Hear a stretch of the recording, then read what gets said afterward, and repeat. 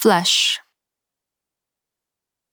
Some days I watched shrimp and prawns suffer, their deaths brutal, yet profoundly ordinary. The crisp snip-snip of scissors through vein after vein, the ripped shells revealing pale grey flesh. Mother would season the wounds with garlands of garlic, ginger, and lemongrass, turning up the heat till the air itself became tinged with an oily fragrance. I never refused the lightly charred flesh, my tongue glad the way all beasts are when allowed to eat their fill.